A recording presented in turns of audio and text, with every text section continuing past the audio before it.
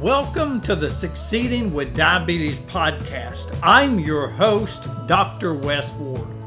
Are you struggling with high blood sugar? Are you overwhelmed with all the information out there about diabetes? Are you tired of being told what you can't eat and still not knowing what you should eat? Well, you are in the right place. I created the Succeeding with Diabetes podcast to help you take control of your diabetes through meal planning and exercise. I want to give you the resources you need to successfully manage your diabetes and to live life at its very best. As we talked about on the podcast last week, I'm today starting a series on diabetes medications, and today we're going to start talking about oral medications and go through some of those so you have a little better understanding of maybe what medicines you're taking and how they work. As we've talked about on this podcast a lot, diabetes is a journey, and it's one that changes over time. And at some point, sometimes eating healthy and being active may not be enough to manage your blood sugar readings. And treatment of your diabetes may need to change over time. And this may include starting a new medication or adding medications to your regimen. Changes in your treatment regimen may need to occur if your blood sugar levels are above your daily goal, or if your 3-month blood sugar average or that hemoglobin A1C is still too high. So the more you know and understand about your medications and how to take them, the easier it is for you to take an active part in managing your diabetes. There are two main types of diabetes medications to treat type 2 diabetes. There are oral medications that you take by mouth in the form of a pill and injectable medications that you take in the form of a shot. And those injectable medications include insulin as well as some other injectable diabetes medications. There are several different types of oral medications, and we're going to go through some of those today briefly, so that you do have a better understanding of how each one of those medicines work. And then if you're on that medication, hopefully you'll have a better understanding of why you're taking it and how it's working to improve your blood sugars. Like all medications for diabetes, oral medications work best when they are used in conjunction with exercise and meal planning. And oral medications may not work for everybody. They may not lower your blood sugar enough, or they may stop working over time. This does not necessarily mean that your diabetes is worse, but that your body has changed. So you may need to try more than one oral medication or a combination of oral and injectable medications in order to better manage your diabetes. So let's talk about a few different types of those oral medications for diabetes. The first medication we're going to talk about is one that most people are familiar with, and it's called metformin. It's in a class of medications called biguanides. And metformin is one of the most commonly prescribed medications for diabetes and is typically one of the first medications that most people with diabetes take. Metformin works by reducing the amount of sugar that the liver releases. And so one of the jobs of the liver is to make sugar. It's called glucogenesis. And the liver does this basically to help keep the body running.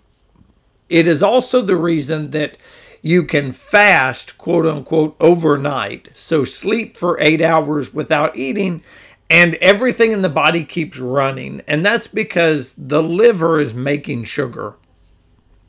What we see in diabetes is the liver begins to overproduce sugar. And so metformin works by reducing that sugar so that we reduce the amount of sugar that the liver is making, and therefore we reduce the amount of sugar in the bloodstream.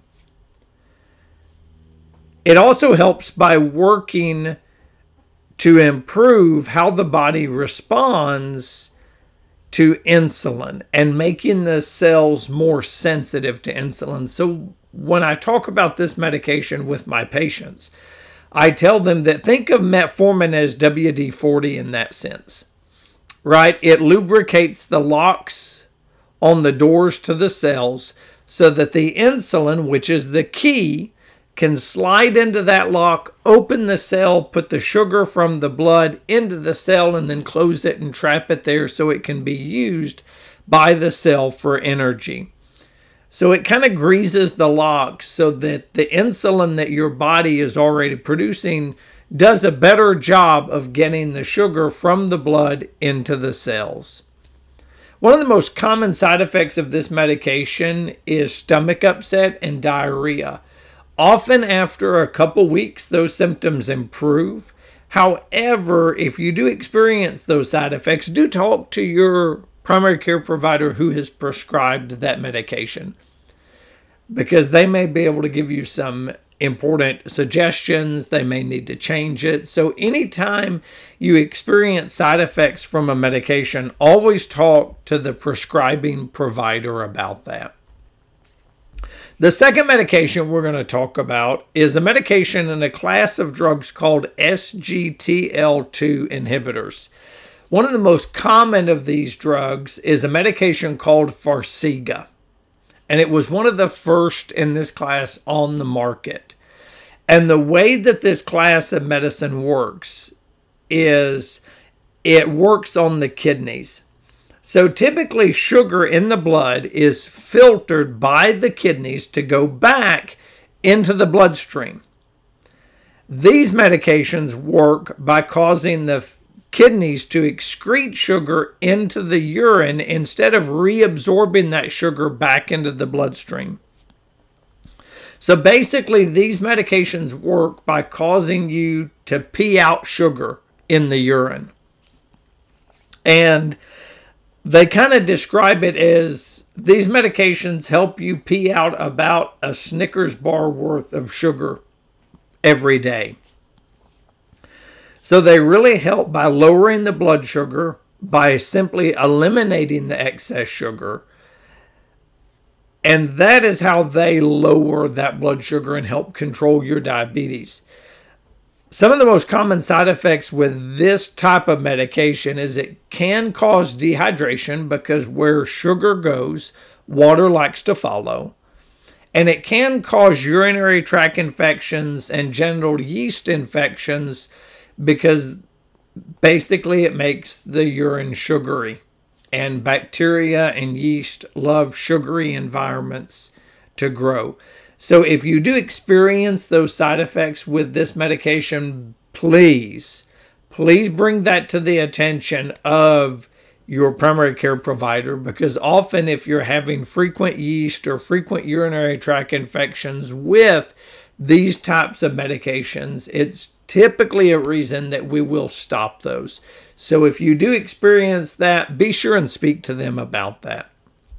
The next class of medications we're going to talk about are called DDP4 inhibitors. And some common medications here are Januvia and Onglyza. And Januvia was one of the first medications in this class on the market. It's been around a long time. And these medications work by preventing the breakdown of an enzyme called GLP-1. So what is GLP-1? Well, it's an enzyme in the body that helps lower blood sugar levels, but it's broken down very quickly by the body.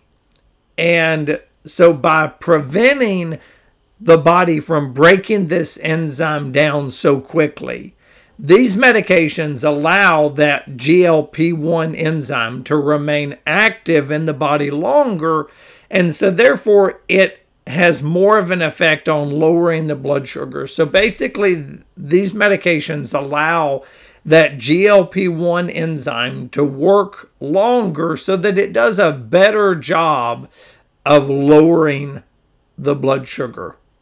Generally, these medications are really well tolerated and there aren't a whole lot of side effects. But if you do notice any problems after taking a medication like Januvia or Onglyza, be sure and bring that to the attention of your primary care provider. The next class of medications we're going to talk about are what's called TZDs. And one of the most common medications in this class is a medication called Actos. And Actos has been around a really long time. It's probably not as commonly used anymore as it was 15 or 20 years ago, but there are still some people for whom this medication is a good fit. These medications work by helping the body use insulin more effectively, and they also help improve the body's response to the insulin that it's already making. So these work in a similar way to like metformin in that they kind of act like WD-40 on the locks of the cell. So they help the insulin get the sugar from the bloodstream into the cell. And that way that sugar can be used and burned up for energy. These medications can cause some swelling and weight gain, but staying active and exercising can help prevent that weight gain. But if you do take these medicines and notice that you're having problems with swelling, be sure and mention that to your primary care provider. You know, when it comes to diabetes medications, one of the most common side effects, quote unquote, is weight gain. And a lot of people have concerns about that who have diabetes, because often if you have diabetes, you're already overweight. So it's a concern in terms of gaining weight. And so a lot of medications in the realm of diabetes treatment get a bad rap because people are like, oh, they make me gain weight. Well, you really have to think about how these medications are working. So all of these medications, to some extent or not, and the Farxiga medications that make you pee out sugar would be the exception, but most of the others work by helping the body get the sugar that's in the blood, making that blood sugar too high, right? They take that sugar and they put it in the cells to be used by energy. Well, if you don't use that energy up, then that extra sugar that is stored in the cell gets converted into fat and stored by the body, right? And so these medications cause you to gain weight because they're actually causing your body to work more normally and do what it would normally do. And you need to find a way to burn up that extra sugar. So anytime you take a medication that helps get that sugar from the blood into the cells, it can cause weight gain. It's kind of like adding gasoline to your car. When the gas tank is full, your car weighs more. And if you don't drive it, so you don't run the engine, you're never going to burn that fuel. So the car continues to maintain that same weight, right? So that's why it's really important when taking diabetes medications to work on exercise and meal planning. They're essential. That's why a lot of people who just go to their doctor, they get a pill for diabetes, they think that's going to fix it either because that's all they're interested in doing or because their provider's not done a good job of educating them. And they think all I have to do is take a pill and it's going to control my diabetes. Well, they notice that they start gaining weight. Well, why is that? Because the sugar that's been hanging out in the blood is getting into the cells. They're not managing their meal plan. They're not exercising. They're not doing anything to burn up that sugar. And naturally, they're going to notice weight gain. And they think, oh, well, this is making me worse. Well, it may be making your weight worse, which is not a good thing. It is improving your diabetes as far as that blood sugar level. But it's so important, and that's why it's so important that you're following a meal plan and an exercise program in addition to taking diabetes medication. As I've often said to my patients, if you're not following a meal plan and you're not following in an exercise program, there is not enough diabetes medication in the world to control your sugar if you're going to go out and eat whatever it is that you want to anyway. So it's so important that when taking diabetes medications that you're following a meal plan as well as having an exercise program. The next class of medications that we're going to talk about, and it's actually going to be the last class, is an older class of medications called sulfonylureas. And these are medications like glipizide or glyburide. And there really aren't any new sulfonylureas to the market. So the ones that are in use typically have been around a really long time. These medications work by helping the cells in the pancreas that make the insulin, and those are called the beta cells. So this medication works by helping the cells in the pancreas that make insulin release more insulin, which takes the sugar from the blood and puts it into the cells, thus lowering the blood sugar. So these medications, basically what they do is cause the pancreas to make more insulin. Some people describe it as giving the pancreas a little squeeze, right, to squeeze out more insulin. Now, like most other medications, because these medicines are designed to help the body make insulin so that that insulin can put the sugar from the blood into the cell, they can cause weight gain. They can also cause you to have low blood sugar events.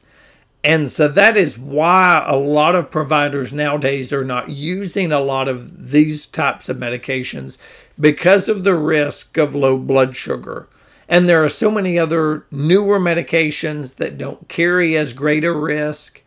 And so these aren't medications that are commonly prescribed, but depending on your insurance status and things like that, these do tend to be cheaper medications. And so for some patients, they may be the only option they have in terms of trying to control their diabetes. And they do work pretty well. You know, as we've talked about today, each one of these medications work in a different way to help lower your blood sugar readings. And it's important to discuss with your provider what medication is best for you. You know, it's so easy to see a commercial on television and say, hey, that's a great medicine for diabetes. I probably ought to be on that. And that medicine might be a good fit for you, and that medicine may not be a good fit for you. You know, it depends on where you are in your diabetes and what other medical problems you have and what your medical history is and what medicines you're taking. There are just so many factors that go into choosing medications for patients. So be sure and talk to your provider about your medicines. Be sure and ask them any questions you have and make the most of those diabetes follow-up visits. So hopefully you have a little bit better understanding of how some of the oral diabetes medications work. So I want to encourage you, join me next week, because we're going to be discussing some injectable medications for diabetes that are not insulin, and you're probably seeing a lot of commercials for these. They're injectable medicines that are not insulin, but are very effective at helping control diabetes. And so that's what we're going to dive into next week, is talking about some of those. So thank you so much for joining me today. And remember, if you are struggling with diabetes, email me or contact me through our website at www.succeedingwithdiabetes.com. Reach out to me. I would love to talk to you about how I can help you take control of your diabetes and live life at its very best. So often we think that those two things are mutually exclusive, and they're not. So reach out to me through our website at www.succeedingwithdiabetes.com, or feel free to just email me at succeedingwithdiabetes@gmail.com. Also, don't forget to get your free copy of my diabetes meal planning guide. And that can be found either on the front page of the website, or there is a link in the podcast description today. where you can go get your free diabetes meal planning guide. You know, I talked about in the podcast how important it is that you have a meal plan and an exercise program in addition to the medications you're taking. And so if you say, you know what, I've been taking meds, but I've never started a meal plan. I don't even know what to eat, when to eat, how to eat, or any of that. How do I get started? Well, I really want to encourage you to go get my free diabetes meal planning guide. It will help kickstart your meal plan. It will answer some of those questions, and it will help you get started with your own diabetes meal plan. So go check that out, and thanks again. Be sure and join me here again next week as we continue talking about diabetes medications.